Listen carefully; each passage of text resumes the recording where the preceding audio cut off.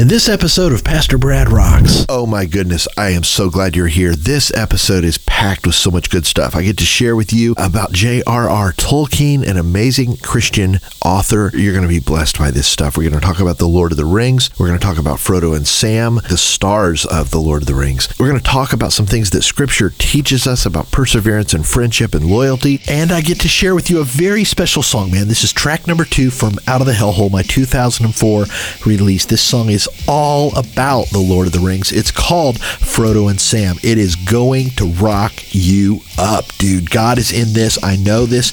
You're not here by accident. He's got some awesome things he wants to share with you. I know I'm ready. I know you're ready. And I know the Holy Spirit is ready. Let's do this.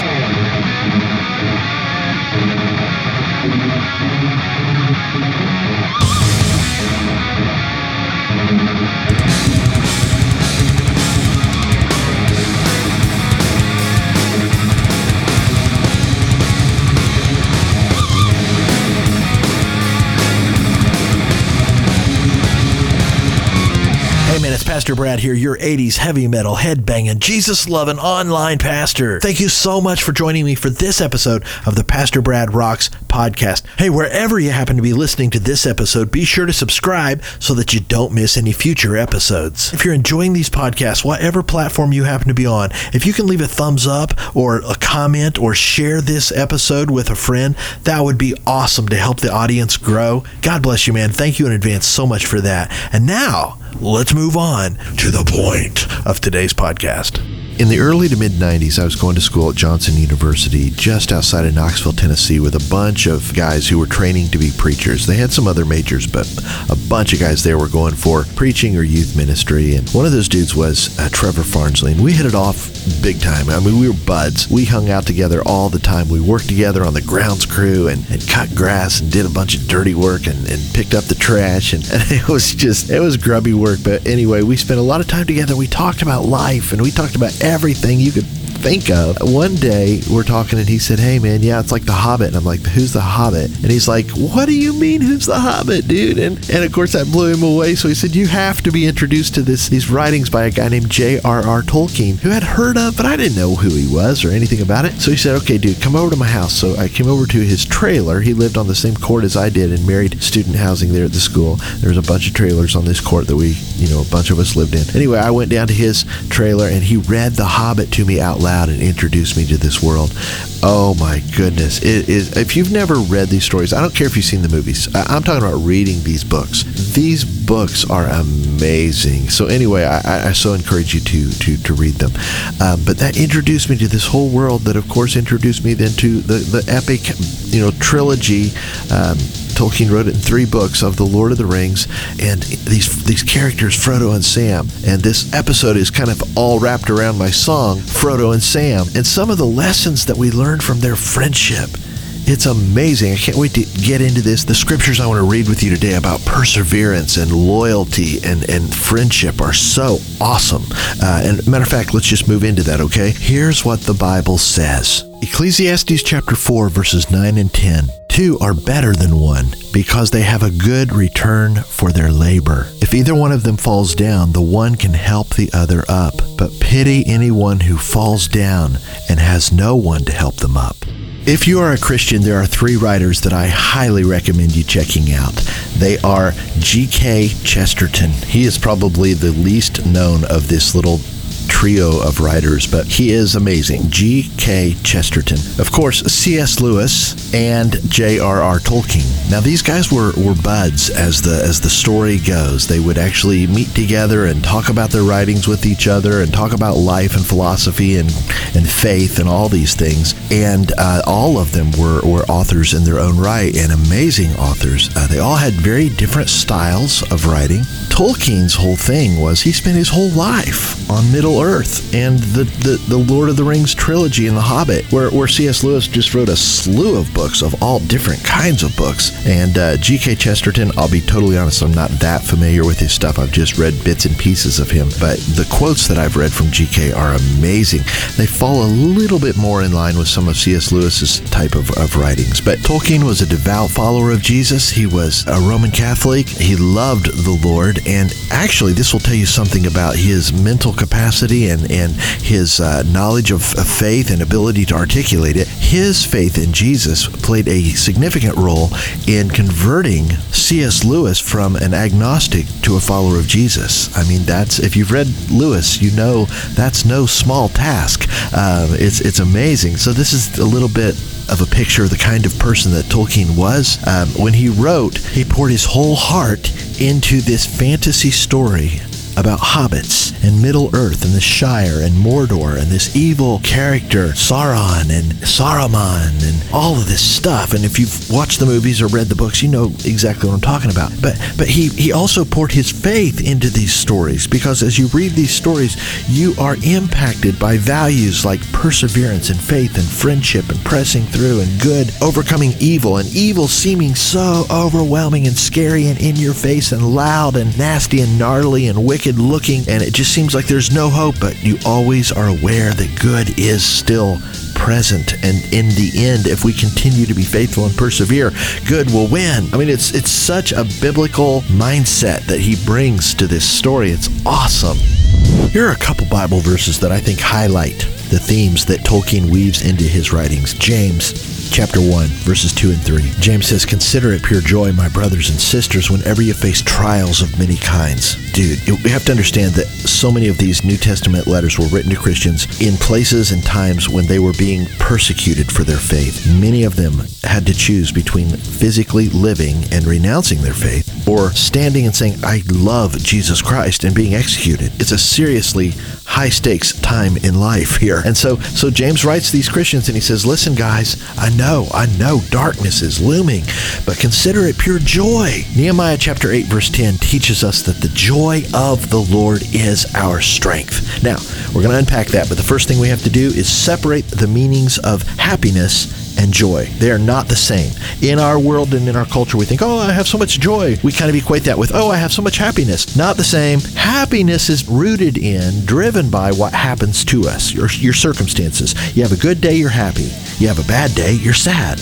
That's real. That's human. That's the natural world. Joy is supernatural, especially in Christian terms. When you define joy from a Christian perspective, a biblical perspective, joy is not rooted in what happens to you. It doesn't matter whether you're having a good day or a bad day in terms of your joy. Joy is rooted in the truth of God's word and the character of God, his faithfulness.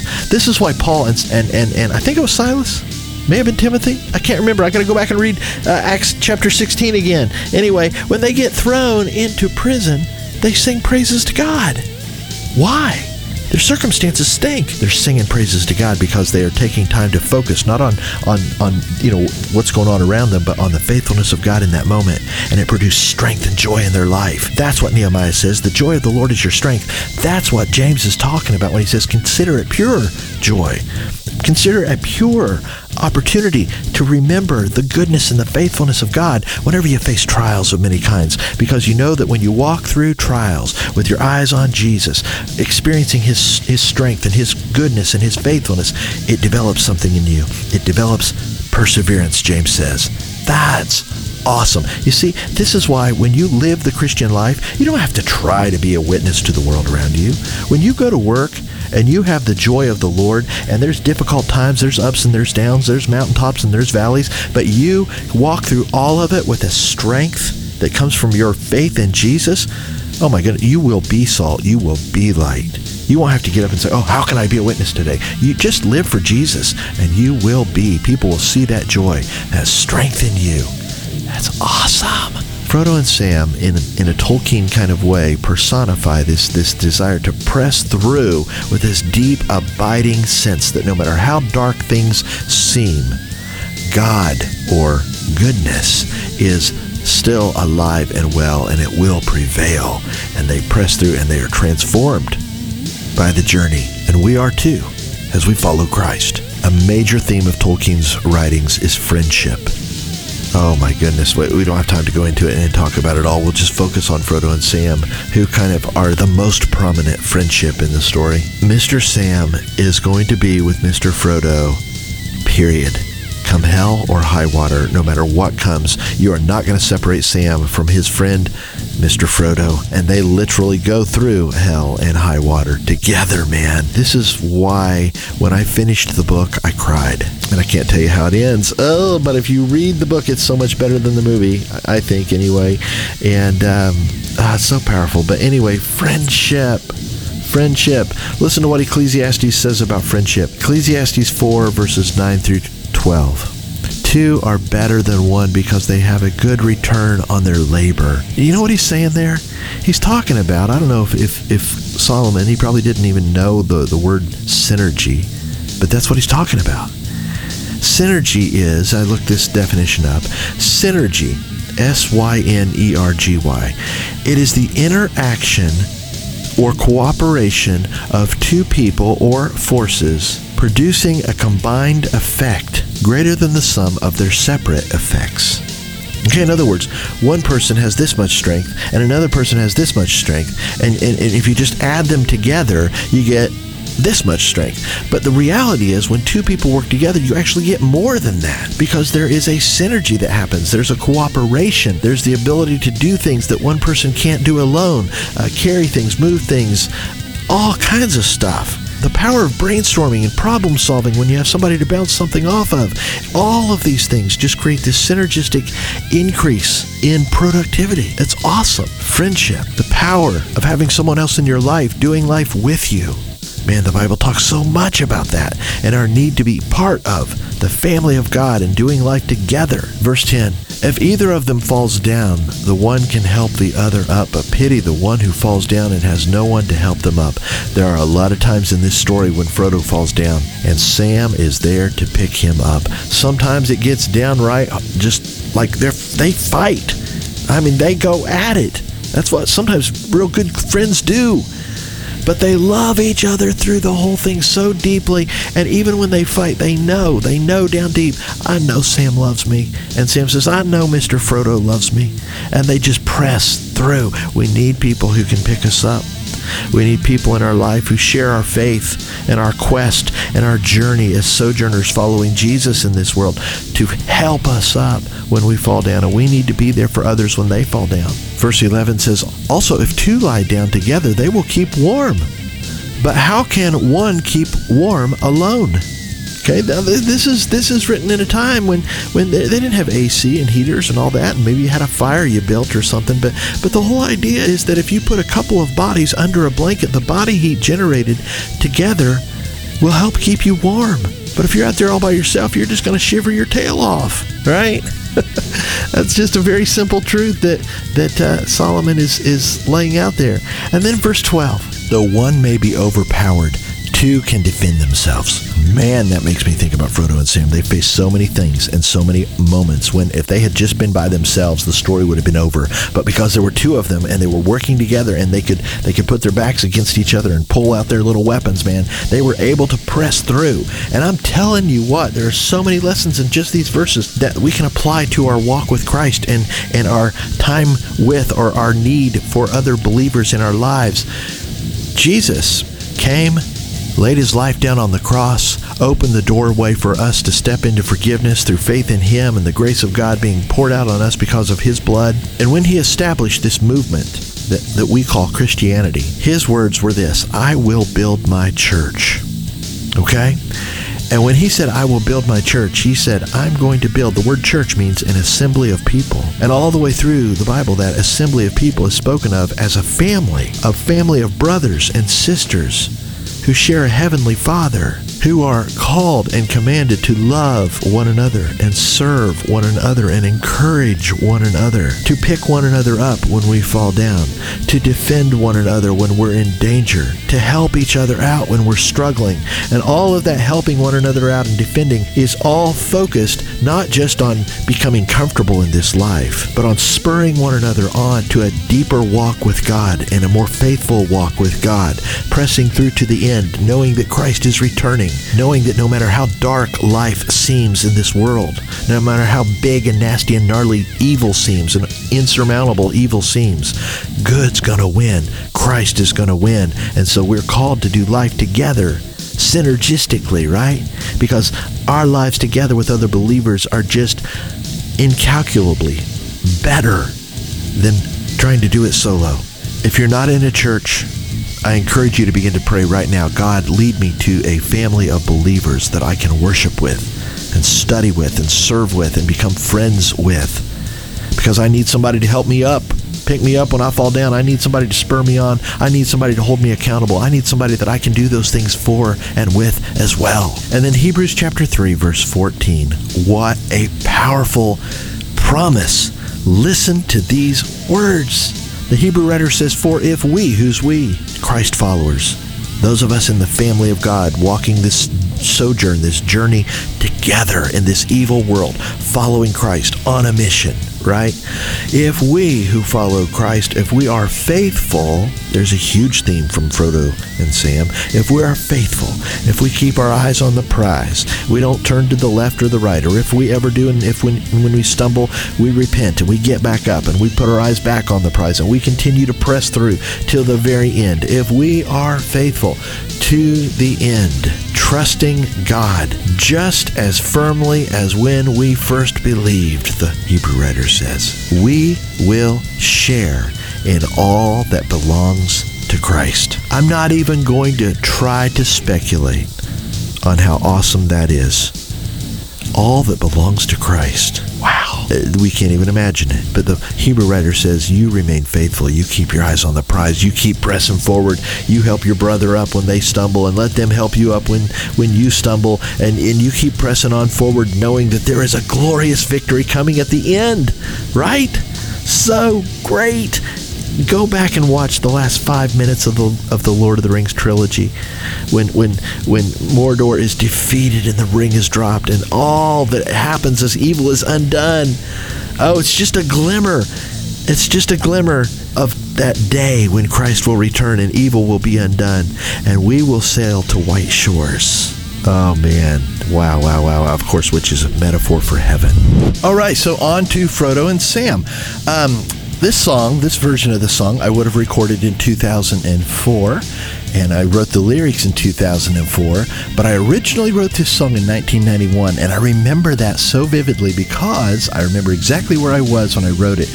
I was living with my dad on Coventry, 408 Coventry in Anderson, Indiana. I was going to Anderson University then, and I remember sitting in my bedroom writing this song, and Brad Beggar, he came over. He had a 4-track recorder. It wasn't a Fostex, but it was kind of, at that time I thought it was kind of a little more advanced. It had a little drum machine worked into it and stuff.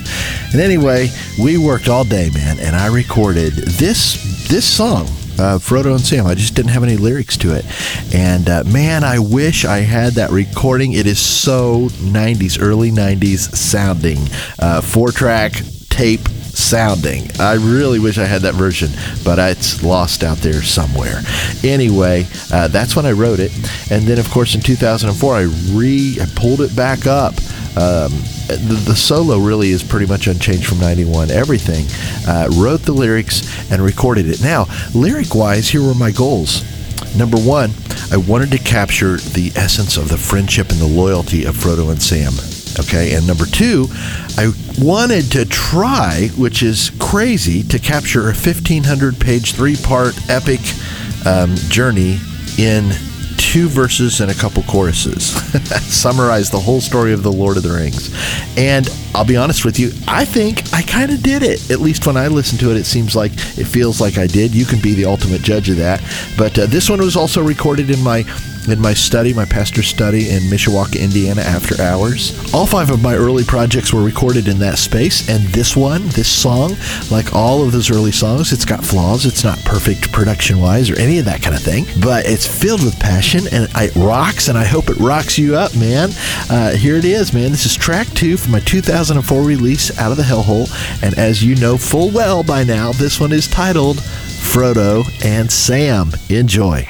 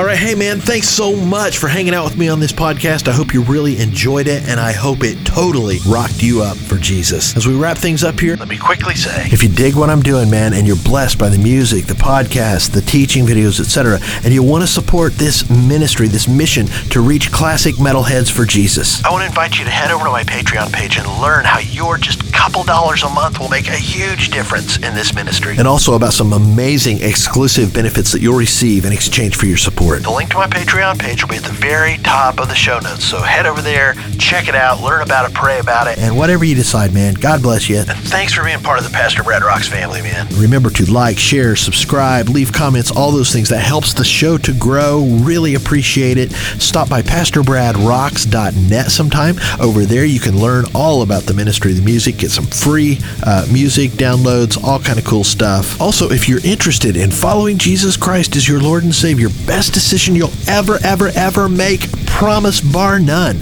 You can learn about that over at PastorBradRocks.net as well, or leave a comment here. I'll get back with you. Shoot me an email at PastorBrad@AOL.com. Yes, I still use AOL. Isn't that amazing? Thanks for hanging out with me, man. Until next time, keep your eyes on Jesus. God bless you. Pastor Brad, out.